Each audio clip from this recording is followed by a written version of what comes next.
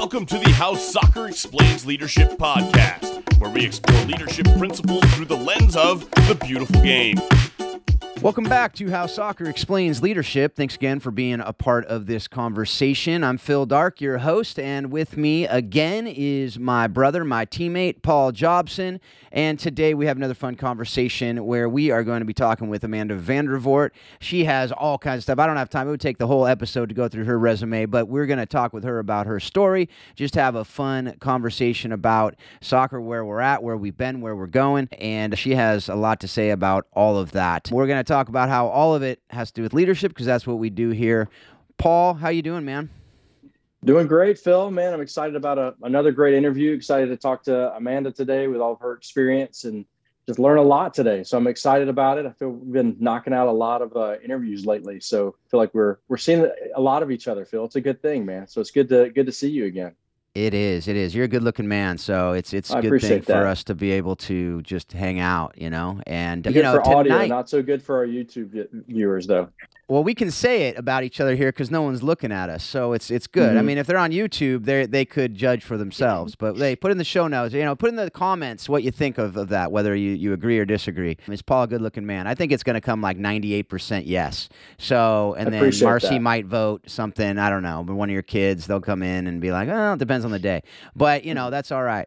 So, tonight I have a big play-in game. We've been talking about my team, probably the most underperforming team I've had. They're incredibly talented, but it's too good of a culture on our team, I think, is the problem. They just hang out. They like hanging out. They don't have that desire to, it doesn't matter if they win or lose. They just love hanging out with each other, and that's a beautiful thing, and I want them to win. So just praying for that big win tonight, then make a run in playoffs and just be the 16 seed that surprises everyone. So we'll see what happens. But anyway, that is, something we can talk about later, because today we do have Amanda with us. And Amanda, how you doing? I'm great. It's great to be here, you guys. Thanks. Yeah, this interview is a long time coming because we talked. We initially met on Clubhouse. And for those of you who are part of the Clubhouse soccer conversation, that didn't last very long. So we know that wasn't, that was a long time ago, too. It seems like, the time goes so fast. It wasn't that long I'd almost ago. Forgotten about that totally, yeah. Phil. Yes, yes. Wow. But it was great.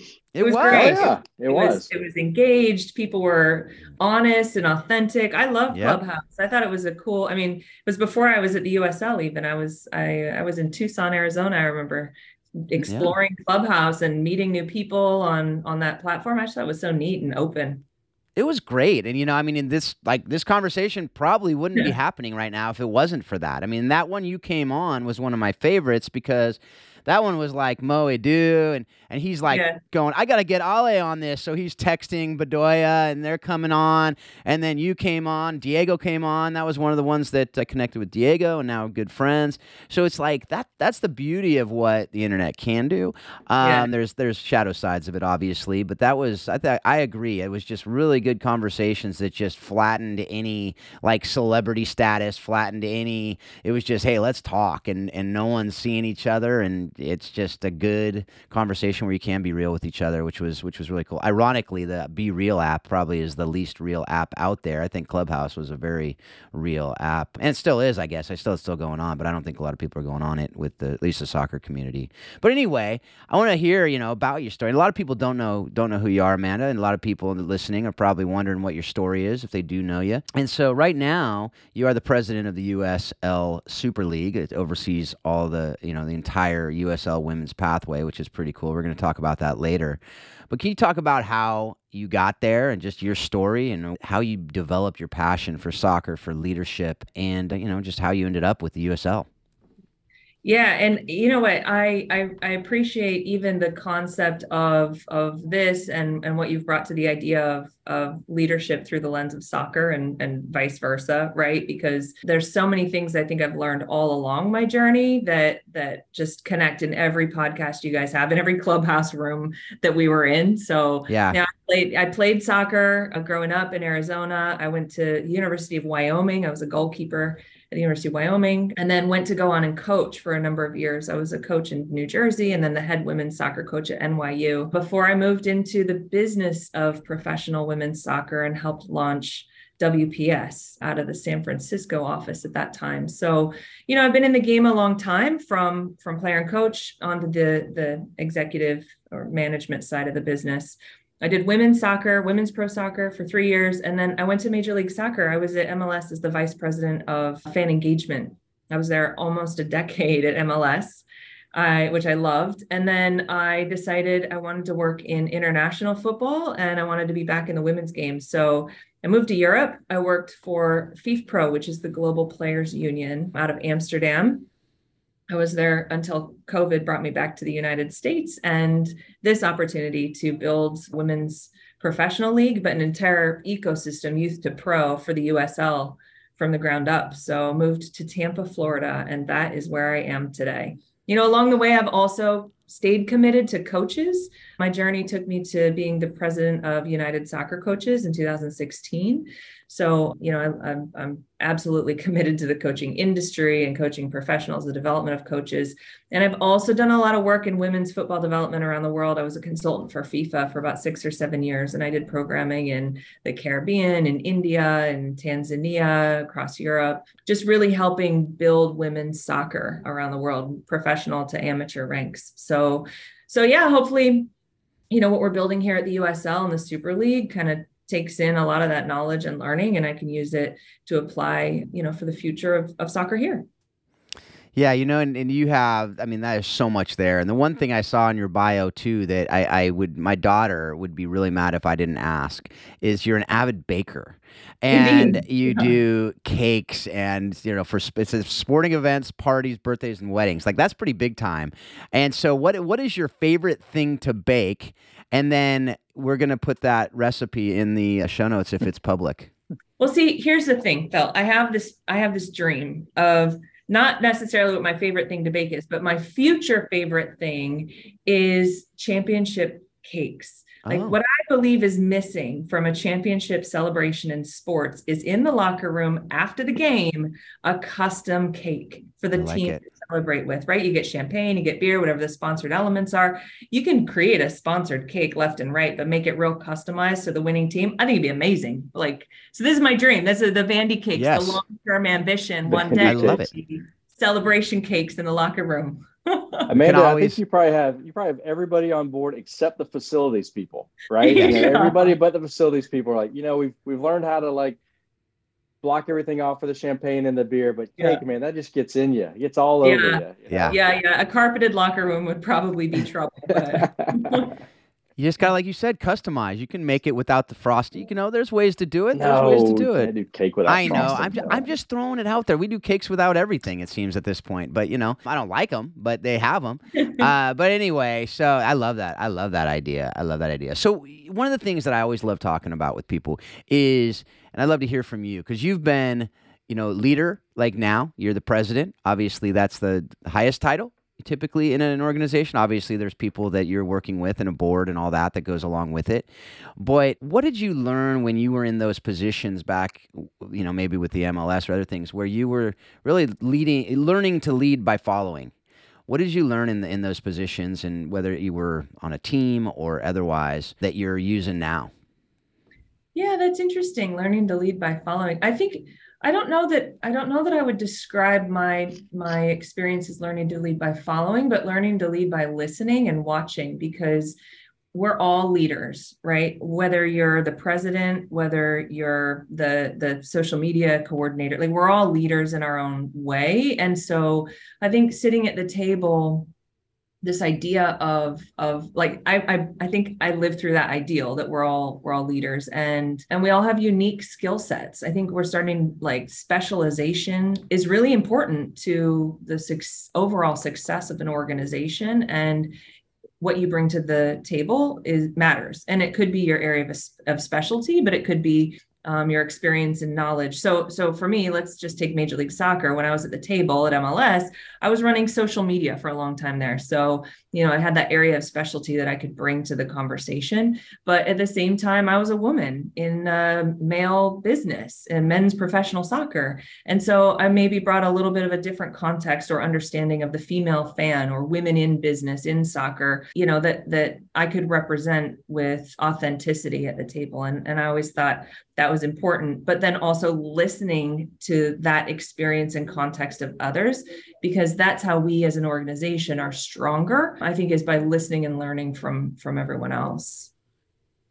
Yep. And you mentioned, even as you were talking, all the different places that you've been and all the consulting you did really around the world and trying to develop the women's game.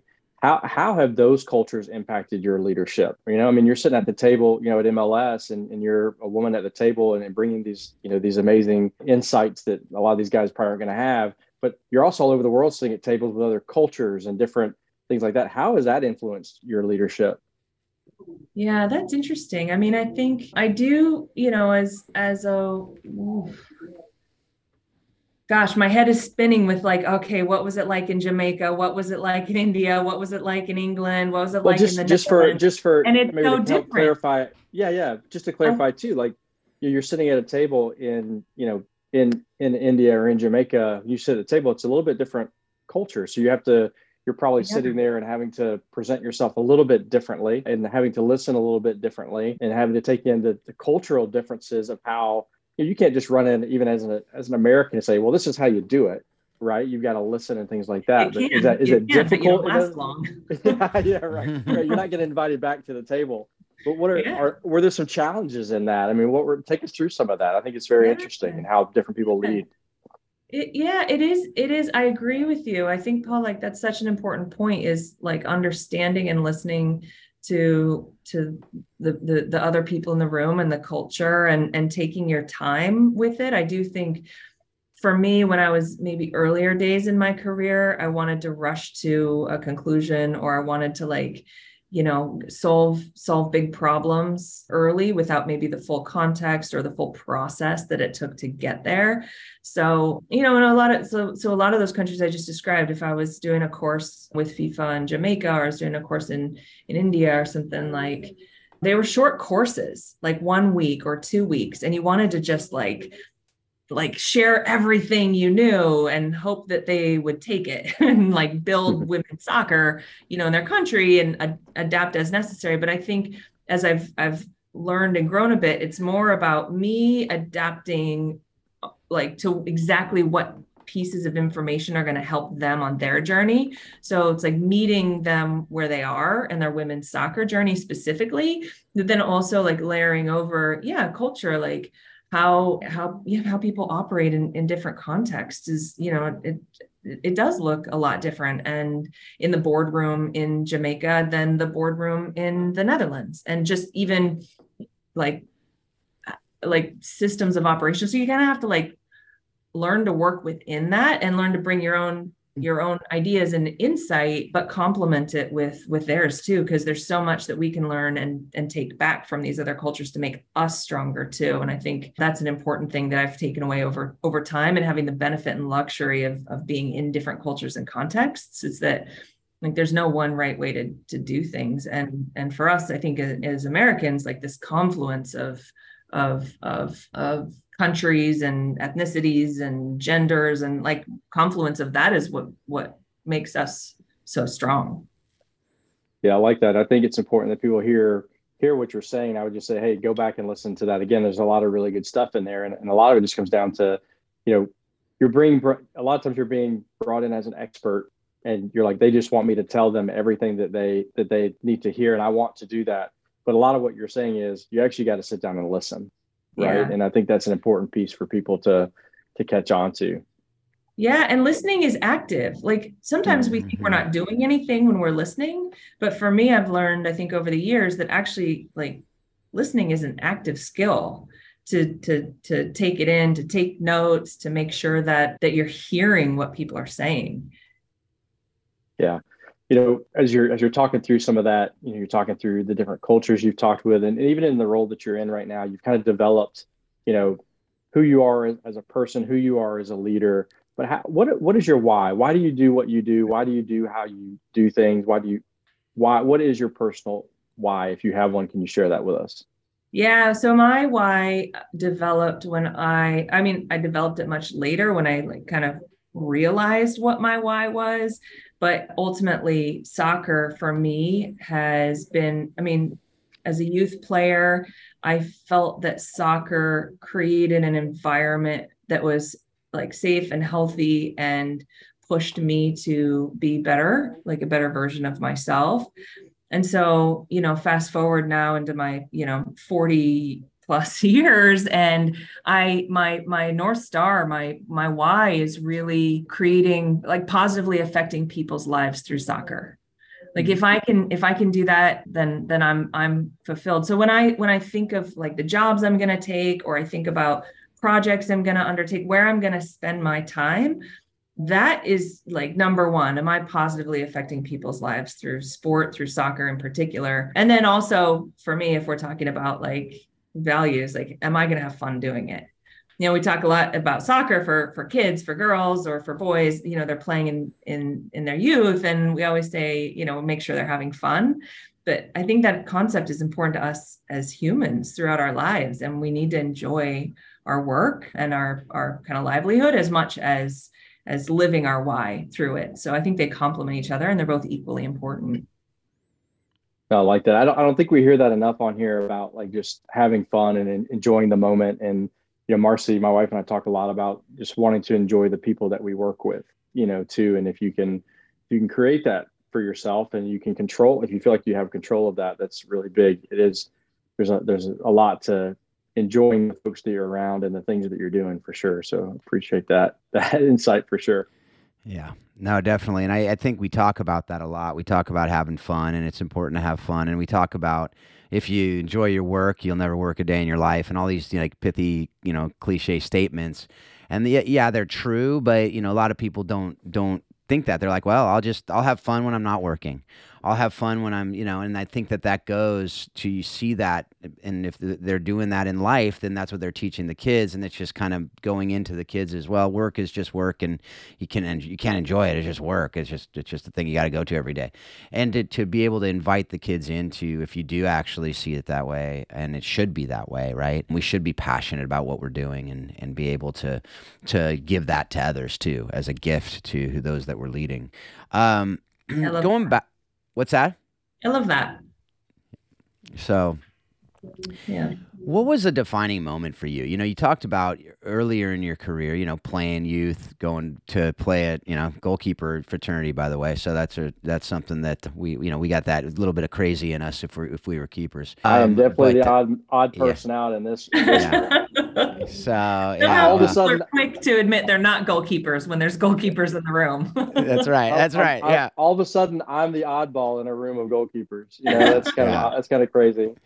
Yeah, I don't know that anybody would say you're the oddball in this group, but that's all right. Especially with me. I'm not going to speak for Amanda there, but we talk about this. There's so much there. Well, what was one defining moment in your soccer career as a player, and why was it so impactful? What did you learn from it, and really how are you using that today?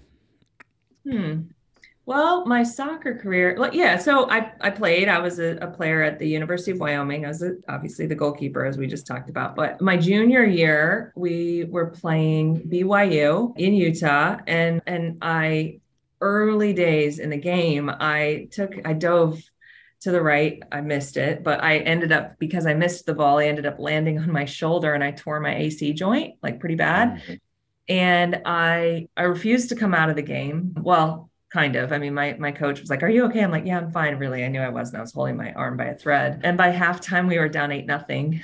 I at halftime, like, coach made the right call and took me off. So I was out then for, the rest of the season. And for me, I was the captain of the team, and I found that really hard. So for me, that was quite a defining moment, though, because it shaped almost what we were talking about earlier, right? Like, how do you think about leadership in different roles that you might have, whether you're in the boardroom or in the team environment? So now I became a captain from the bench, and it was really it was really hard. It was really hard, very competitive. I want to be on the field, but at the same time, you learn, to support others in a whole new way, and look at the game from a different, literally from a different angle, right? Like, I'm not looking at it from behind the defenders anymore. I'm looking at it from the sideline. So watching the game in a completely different way, but also like understanding my teammates in a different way and how to lead from behind.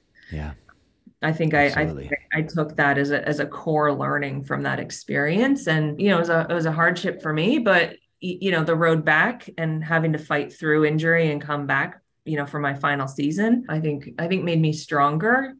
stronger overall. So yeah, I would say that was a defining moment in my playing career for sure. It's becoming a theme that when we're asking this question of people, that their most defining moment was an injury. I believe that. And was the time, because that is, you realize, first of all, identity of, I'm more than a soccer player, first of all.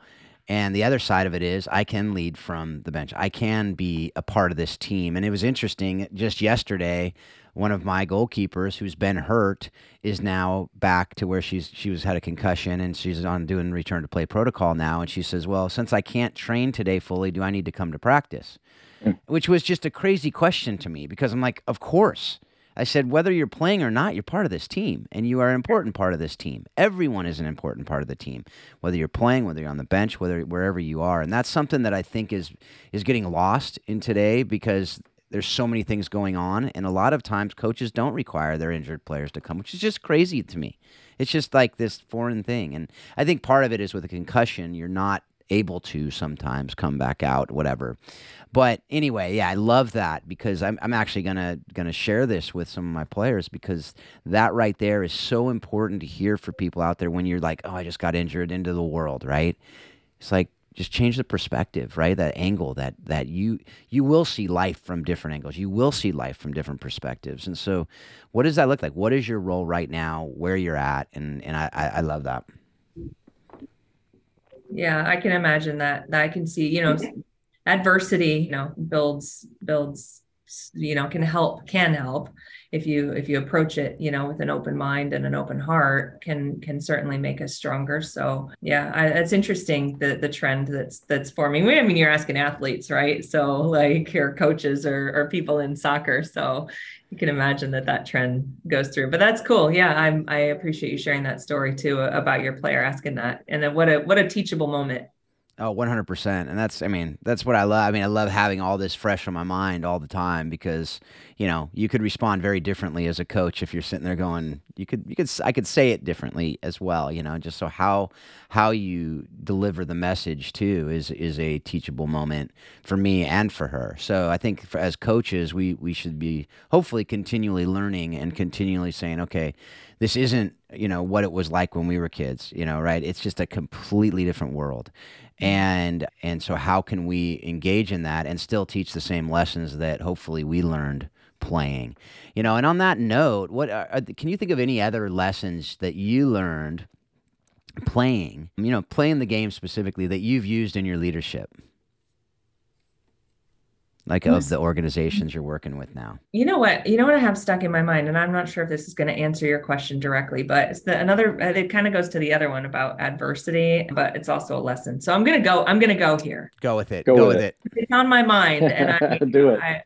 So when I was a kid, because now we're talking about youth soccer, right? When I was a kid, I was in Arizona, and I started playing soccer really late. And like I was probably I had one tuck at a season in the fifth grade with an AYSO team, which I love AYSO. I hated playing soccer when I was in the fifth grade, but then I was 13 and all my girlfriends were playing, and they're like, come out and play. So I went back and gave it a go. I couldn't kick snow off a rope, and I was not fit. So they threw me in goal, but then I got really competitive with it. So by the time I got to high school, I was like, okay, if I'm going to do this, I'm going to be the best. So, but I was terrible. And I was in Tucson, Arizona. There was no specialty training. I was a child with divorced parents with not a lot of money in the family. Like it was a real grind even to play. And one day I remember getting in the mail a flyer from Tony DeChico's Soccer Plus goalkeeper school. You guys might remember that from back in the day. Oh yeah. Mm-hmm. And still, but way back when Tony was running the camps. And I was like, this is it. I'm a goalkeeper. I need to go to goalkeeper school. Like, that's how you do. But I didn't have the money to do it. So I was like, all right, here's a situation. I want to be the best at this. I found a solution, but I can't afford it, which I'm sure a lot of players today are actually finding themselves in that position, given the cost of youth soccer. But back then I thought, all right, so here's what I'm going to do. I put together a campaign and I went door to door. And I raised $20, in my neighborhood. I went to there's a bunch of strip malls along this road, Tucson. And I went door to door in all the strip malls, and I would write down donated $20 and I put together this whole campaign and I managed to raise enough money. It was, I don't know, a couple $100 and gas money for my mom to drive me, to San Diego or wherever. And I put together enough money to go to camp. But then I got there and I was like, oh man, I got to get home. So I made these necklaces. Like I'm out of clay, little clay balls. They look like little soccer balls. I'd pop them in the oven before I like, what's like a hemp, like little hemp, little necklaces that were super cool in the 90s. I thought at least they were cool in the 90s, and I could sell them for $5 each, like on the black market at Soccer Plus. And I was making a good little couple $100, right? So I found a way to fund like my own soccer ambitions, like just by being scrappy and figuring it out. And of course, writing them all thank you notes and making sure that I like came back to all those people who donated. And I told them how excited, what a great experience it was. And then the next year they came back to me and donated again. Are you going to soccer camp? Do you want to go again? So I did. I ended up going to 2 camps that year, and made the varsity soccer team in high school. We won a state championship. Eventually I got a college scholarship. And so for me, but it all kind of started back. That was a really changing moment in my life where I was like, okay, I'm going to do this. Now I'm going to figure out how to get it done. And I had to do it myself. That there may be the most told story from this podcast, like of parents to their kids. I have no doubt this will be told in the dark house, maybe played in the dark house. I don't know about you, Paul, but that's my thinking on that. It's story. gold. It's gold. Yeah. I mean, you're really kind of ahead of the times with name, image, and likeness before that was even a thing. You're like, hey, come on, but you were doing it to like really actually help you pay for things, not because you had money but wanted more money. You're like, I actually need help to get this done. Yeah. So that's an amazing story. That is awesome. I'll encourage people to put that on replay over and over again in front of their kids. I think it's awesome. I think of my kids going out and trying to sell rocks down the street. They're doing it just because they want to sell rocks, not because they want to go to soccer camp. But maybe now it's like, hey, you want to go to soccer camp? Like, go sell those rocks. But I think, Paul, what it is it's a story of, it's a hurdle, it's a barrier, and so often kids are like, nope, can't do it because of X, Y, Z, and they even have the fundraiser. I think of a stack of books at my house that my kid still hasn't sold for his science camp or whatever, and it's if it's not easy, we say, well, can't happen, as opposed to, no, that's just every barrier. Almost every, I'm not going to say every, virtually every barrier can be overcome if you really want it enough. You might not have the talent to do something. That's a different conversation. But if it's just something that's money, or that's why I say never let money be the reason you don't do something. You can figure that out. If it's important enough, you can figure it out, and there will be people that will get behind it. And so I think that is something that's such a great lesson, because too often kids are like, nope, can't do it. Just because it's a cost or because it's in a place that I can't get to, whatever it may be. If you want it bad enough, it's something that you can raise that. You can go do stuff. But I love that. Thanks for sharing that. I'm very glad you shared that story. Yeah. You find those moments with everybody, with me even. Like, if there's something that you want bad enough, are you willing to figure out how to get it done, or do you really not want it that bad, so you actually change what you want? Right? You have a choice, right? Do you really want it? Figure out how to get it done, which is exactly what you did, Amanda. Or like, maybe I really don't want to be a great goalkeeper, so I'll do something else. And along your path, I mean, that's so it's inspiring, I think, to probably a ton of people. I noticed for me and a lot of other people too. Through your career, as a podcast on leadership that directs itself to coaches and players, was there one or two coaches in your career that really impacted you, and what lessons would you say he or she or they, all of them, put in front of you as an example in your leadership? Well, I'm going to stick with the high school team because that's where we're at. And my high school, her name's Alicia Kinsler. She played at Santa Clara, and then she came to Tucson, Arizona, and took on this scrappy little soccer team, Sabino High School.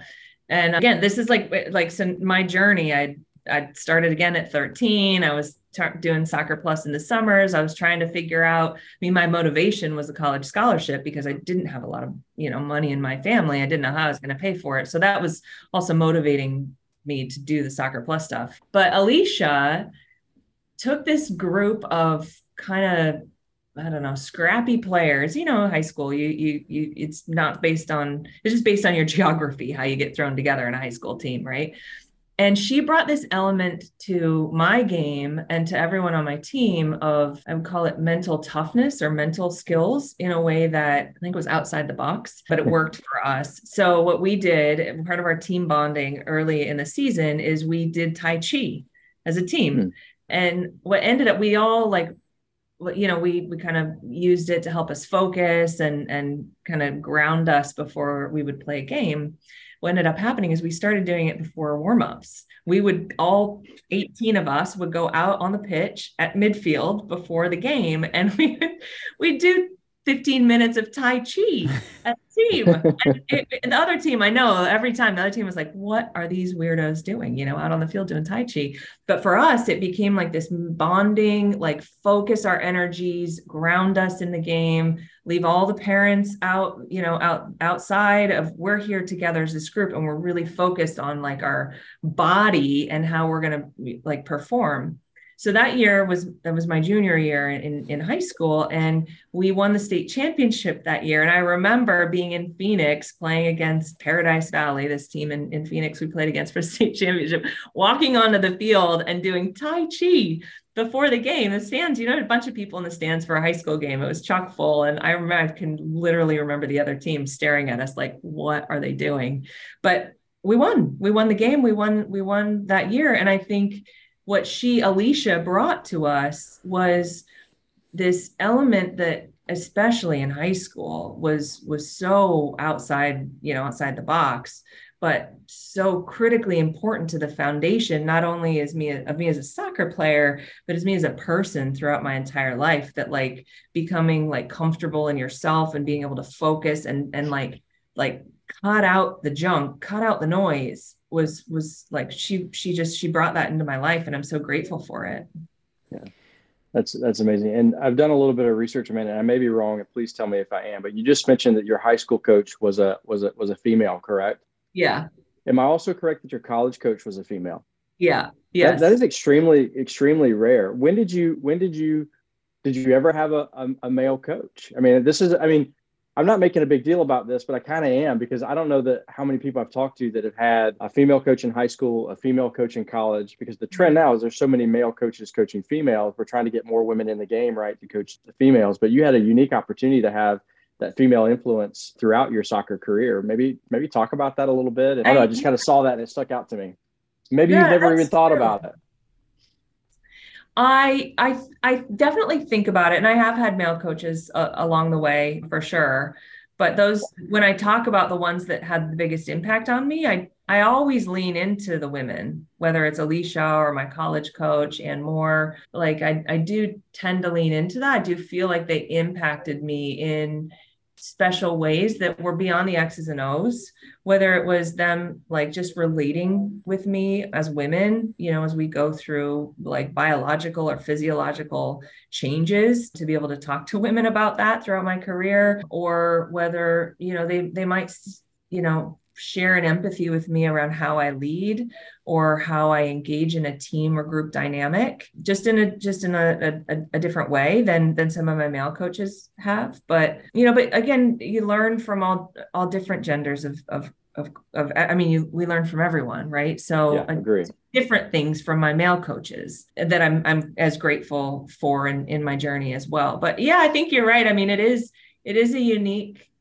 privilege I've had to be coached by women. And now as a woman who coached, I definitely tried to reflect a lot of my coaching style and in things that they brought to me through my career. Yeah, for sure. And as a leader in business too. I mean, I have different connections with the women in my office too, that I know it's one of those, if you can see her, you can be her moments for me every day. And I know that when I walk in the office, the impact of being a female president of an organization is it's meaningful. It's meaningful, not just, I'm in a position of privilege, but I think meaningful to the people around me, both men and women. Yeah. Well, I just found that very unique. I mean, as I coached with my wife for a very long time, and it was more times than not that a player would come on campus and say, "Well, I've never played." I mean, female players, I've never played for a female coach. And it's crazy, but that's the Yeah. norm. And you kind of had a different experience. But I love what you said. And I totally agree. We can learn from everybody, but there are those different relationships and experiences. And I encourage staffs. Like, I think it's important to have male and female on your staffs, whether it's, a male team or a female team, that doesn't really matter to me, but those experiences are very unique. But I saw that and I'm like, man, that's just, you don't hear that a lot. So I appreciate you sharing that and kind of what that was for you. I mean, I've coached adult men too, by the way, and like that was an amazing Awesome. experience. So it's for, I think for them to have a female coach too was they had never had a woman coach that team before, and so that was a pretty special experience too. Yeah, it's super cool. No, definitely. I mean, a couple things stand out to me. One is that you guys basically did the haka, instead of that, it was Tai Chi, and so that's basically intimidating because they're like, "What is going on?" Right? I tried to get my team to do their own version of the haka this year, and they didn't take me up on it. But the other thing is, I will say, as a male coach of high school girls, I have 3 girls myself. When my girls talk to me about their female issues, that's a very different conversation than if our, one of our players told us this year, I can't make it to practice because of, one of those issues. And it was not, it's like, okay, that was a little TMI, for us to know, but for a female coach who I think is more appropriate for that. We actually always have a female coach on our staff if we can help it because of those reasons, right? Because most females will not feel comfortable with those types of conversations with their male coach. And male coaches usually don't feel comfortable with those either with young women who are not their children, right? Especially in today's day and age where it's just you got to be careful, right? In a lot of these relationships for obvious reasons. So anyway, that's something that I think is important to just touch on there. Well, we're learning a lot. I think for so long, the science of soccer, the science of sport has focused on the study of men and men's bodies. I mean, cleats are built for a man's foot, whereas a woman's anatomy and our body is built different. We're bigger, our hips are heavier, or we have a narrower, heel in a boot, right? So like even equipment has just we have this old adage, like shrink it and pink it, right? That was through time. But today we're actually starting to see research into women in particular. So, if we even take the topic that we're on, we're actually learning a lot about the menstruation cycle of girls and women and how it affects their performance. Mm-hmm. And so what periods, like throughout your menstruation as a woman, and not to make anyone uncomfortable talking about this. No. This is we understand the science of a woman's body and the impact of that on her performance. We can then change things like, when does she eat more protein? When does she need to get folate or vitamin B or other nutrients into her body, because she might be losing them like throughout her cycle, and that's going to enhance her performance. So once we can move it out of a realm of a taboo topic to talk about and actually understand that women's science is equally as important as men's science, it just hasn't been studied or talked about as much. Yep. We'll collectively increase and enhance the performance of women and give them the freedom and autonomy to be professionals and elite players. I say pros, but I mean like the ability to compete at their highest level, whatever they choose to pursue, because we acknowledge and accept that their bodies are normal and we can talk about those things. So, totally. I mean, I'm excited that we've brought this up as a topic because I'm quite passionate about it. We're starting to see it just kind of enter the industry, especially at the professional levels. There are some clubs, there's some research being done around whether it's ACL injuries in women, which we see at a more high frequency than men, whether it's, that topic of menstruation, mental health, certain things that just have never been studied exclusively around girls and women. So it's an exciting time in the game that we're actually having these conversations. Yeah, it's super important. I don't want to breeze by it because I'm as excited about it to talk about it as you are. My last 5 or 6 years at Baylor, something that I would work with our strength coaches and our ATCs and our doctors to try to look into more of those things, because there's a lot of new research, but not enough of stable research yet. So we were trying to help kind of be guinea pigs a little bit with just like, hey, what information can we provide? Because we felt like that was that is an area where we can get better to help our female athletes be successful, on and off the field. Because you talk about mental and all those things too. And you're right. It can't be taboo. We've got to be able to talk about it. We've got to be able to, as male coaches, be comfortable in those environments. And I guess maybe I was in the women's game long enough that it really didn't bother me anymore to say, it's normal, and whatnot. So I think there's a whole nother conversation on that another time, but that research is very, very intriguing to me, especially the relationship to the menstrual cycle and the possible ACL injuries. That's something that was very, very interesting to us that we paid a lot of attention to in our training regimen as to, you have your normal training regimens up and down based on games, but also like what individuals do need based on their menstrual cycle too is really, really intriguing to me. Yeah, and I would say on that too is all that you said. Yes, for sure. We need to normalize it. We need to make sure that is something that is talked about, because it should be talked about just as easily as girls have struggled turning their hips as fast as a male. So you got to round it a little more, to be able to make that cross versus just, doing it. Like it should be as normal as that, right? Like that's something we talk about. It's not a big deal. But I think you got to earn the conversation too as a coach. You can't just come straight into that, because I think it would be uncomfortable, especially for some of the girls. I know talking to my girls at home, just certain men can say things to them and it's fine. Others, they'd be weird. And it would be, okay, that's not appropriate. And so you got to earn that conversation. I think you need to set it up as, this is something that we're going to talk about. And this is something, and here's why we're going to talk about it. It's not a weird thing. It's something that's a natural thing. It's something that's just biological. And it's something that if we can master it as a team and we can say, this is important to do, and we want to prevent injuries in you. We want to be able to have you perform at your highest level and for you to flourish. And part of your flourishing is for us to understand that.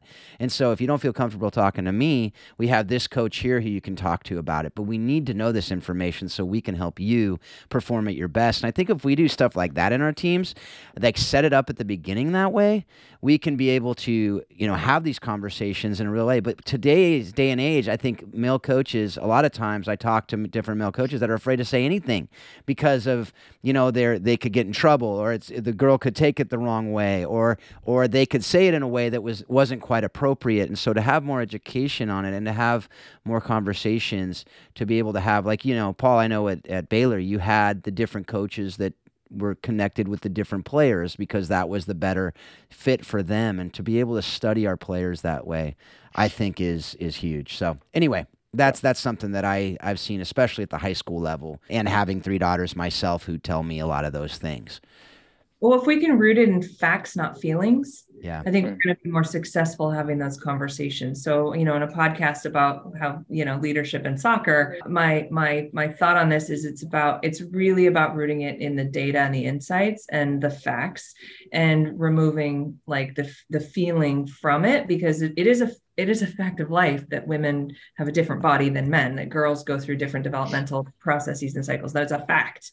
And so if we can root it in that and take time to learn the facts and take the responsibility as a coach of female athletes, whether you're a man or a woman, or identify one way or another, that's not what it's about. It's about our responsibility as coaches, as leaders, to understand the people that we're influencing and impacting and what's their reality, what are the facts. And then once we take that responsibility ourselves, we can then help them achieve, because it's not about us, it's about them. Yep. 100%. And I think if they see that and they know that, then that absolutely will shine through. And I think that starts with the coaches really studying it, understanding it, and being able to speak that into the players. And there are women coaches who are uncomfortable talking about that stuff too. Sure. For sure. But it's not a gender issue. It's a knowledge. That's a good point. It's a knowledge and experience. Yeah. It's a very good point. I know my wife is she didn't necessarily, her mom didn't speak to her that way, didn't talk to her about that stuff. So for her, it was a learned experience to be able to do that as well. So yeah, and that's a big responsibility to put on a woman on your staff, to say, oh, well, you're a woman, so you're the person they all go to talk about this topic. Well, what if that woman's uncomfortable talking about it? That's right. Like that's actually like it could be. It's another dynamic to think about, that just for women doesn't mean we want to talk about someone's period. Like it's not. Right. That's a good point. It's not how it works. Yeah. Like we have to understand the facts and the data and the insights and the science. That is a great point. I talk about that in other issues all the time about it's more personality than it is gender, I think, in most things. Certain personalities can talk about anything and everything and it doesn't bother them. Others don't want to talk about anything because it's just weird. And, I think so. And it's not just personalities too. There's no generalization. It also goes to your upbringing, what you talked about, all these different things that go into it. So that's a good word there. Went down a rabbit hole on this one, guys. Sorry I love it. Hey, I'm really excited you wanted to talk about it.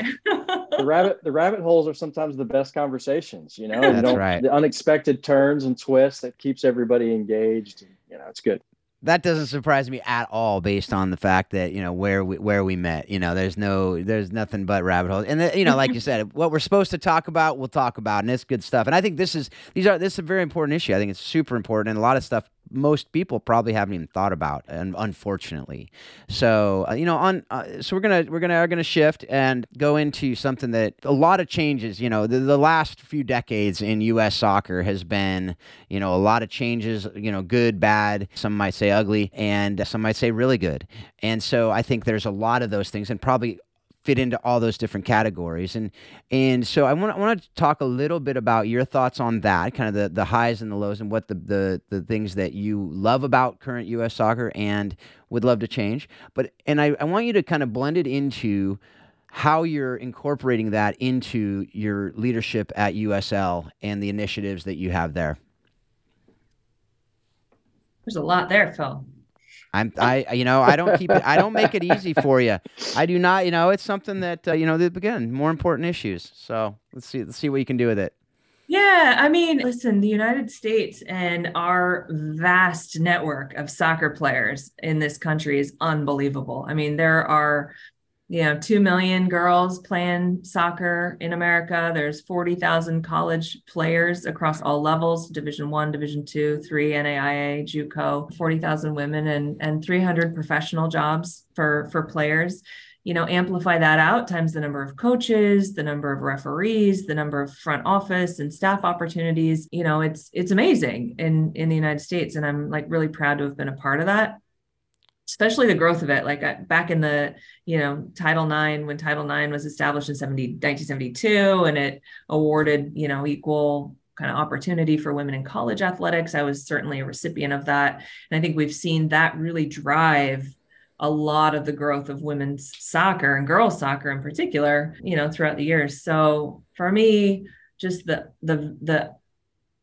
I don't know, the number of opportunities for girls to play is something that really inspires me, but there's also a challenge. There's a couple challenges with that. I think what we're doing at the USL, kind of dovetailing into how what we're building here is a full pathway from youth to pro with academy and amateur, pre-professional league and a professional league, to solve some of the challenges in the current system for all of those constituents. So, I think if you look in the youth landscape, what we're building on the academy system is for U20 players. There's no age banding in our academies, because if you're good enough, you're old enough within the academy system. And it's really meant for that, 16 to pre-college or pre-professional developmental age, when today a lot of kids sign their college, they're going to go to college at 16, and how the development continues in that period. We want to be able to complement that and create an elite environment for players who want to continue to develop for their college team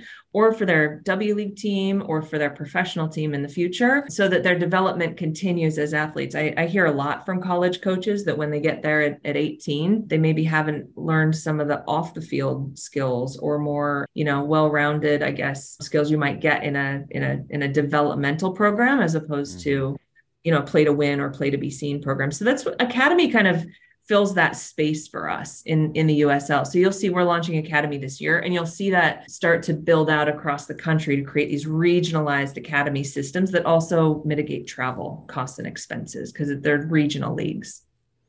Yeah. So in the college game, which again is amazing, and it's what's really set us apart, not only, here in the US, but around the world. So here is a sport, but around the world in soccer.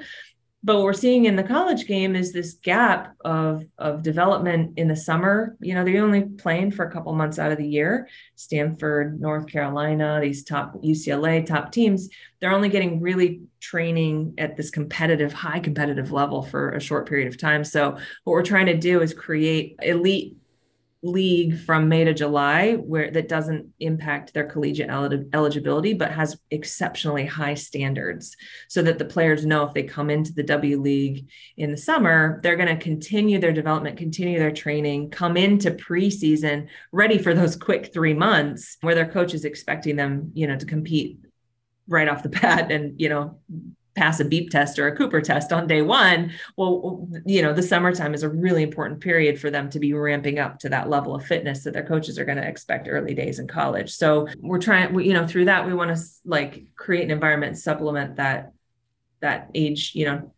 19 to 23-year-old kind of U23 age group in their annual training and development. And then, of course, I mentioned there's 300 pro jobs today in the United States.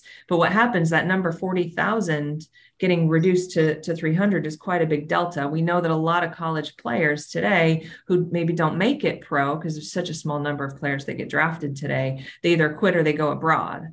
So what we want to do is create what we're doing. The Super League will be a space in the United States where we can retain a lot of that talent from going abroad, or facilitate that journey so that we know if they do want to go abroad, we can ensure that they're going to a place that is best for their development or best, for what they want their future to look like, whether they want to play for the national team, whether they want to live abroad, have different experiences. So we want to be able to help facilitate. And at the same time, create a space. We have a lot of Americans abroad right now, by the way, playing professionally. And we'd love to have the space for them to play here too. So that's kind of to answer your question, Phil, how we see, there's so many opportunities, but there are some gaps. And so the USL has built this full player pathway from youth to pro, but in a way that complements the existing system and creates more opportunities for players, coaches, refs, fans, et cetera, to really engage in women's soccer all along that pathway. Yeah. And on that, one of the things that we've heard over and over and over again is one of the issues with the system, the current system, is just the pay to play, right? The idea of it's hard. And it costs money to run clubs. It costs money to do this stuff. But as you said, we want to make it more affordable. What is it? What can we do to help those, kind of the vulnerable, the at-risk, the populations that just don't have money? I mean, they just flat out don't have money. Maybe they don't have the opportunity to walk door to door because if they do, it's too dangerous, right? It's just not a good neighborhood. There's no money in their neighborhood. There's no things like that. How can we ensure that everyone who wants to play and or coach has access? I mean, I know that this is one of your heartbeats that I've seen on your website. I've seen in everything you write pretty much has access and opportunity to do so, and that they can get the training and coaching to fulfill their potential.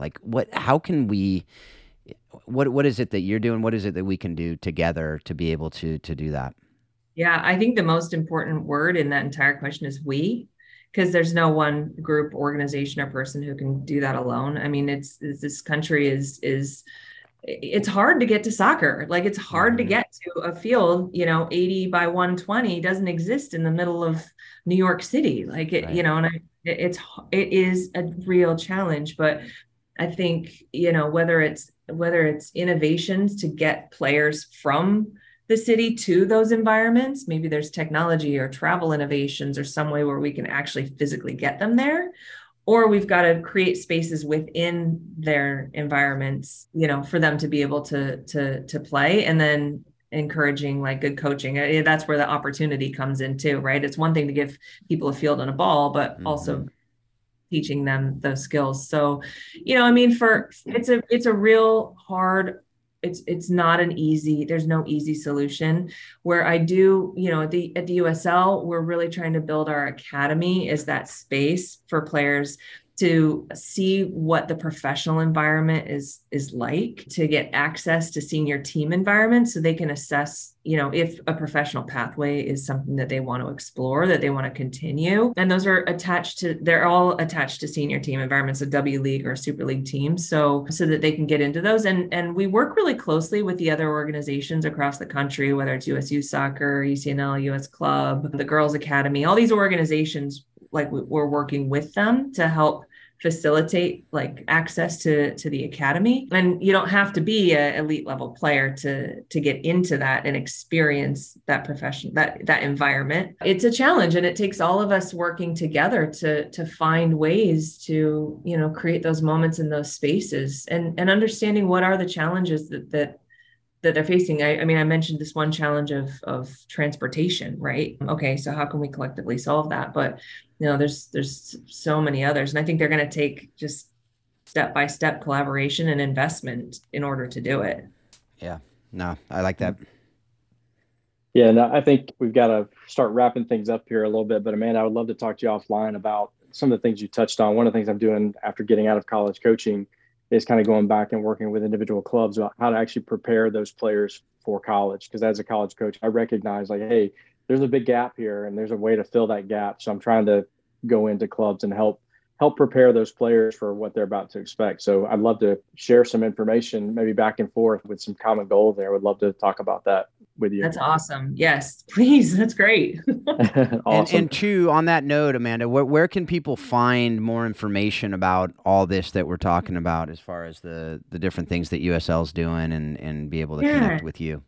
Yeah, thanks for asking. Well, anyone can connect with me on Twitter. I'm Vandio1 on Twitter, so anyone can send me a DM or find me on. I would have said Clubhouse, but but no, I'm trying to be as accessible as possible. But so we just published Step Up, which is the women's soccer strategy at the USL. I kind of took it from my time living in Europe. I really saw like FIFA publish a women's soccer strategy, UEFA, the English League. Like you see that a lot of organizations put out like, okay, what is your strategy? So we did that work internally and wanted to put it out there so people understood the pathway we're building. Like, how does Academy connect to W? How does it connect to Super League? And so you can go read all about that at uslsoccer.com/step-up.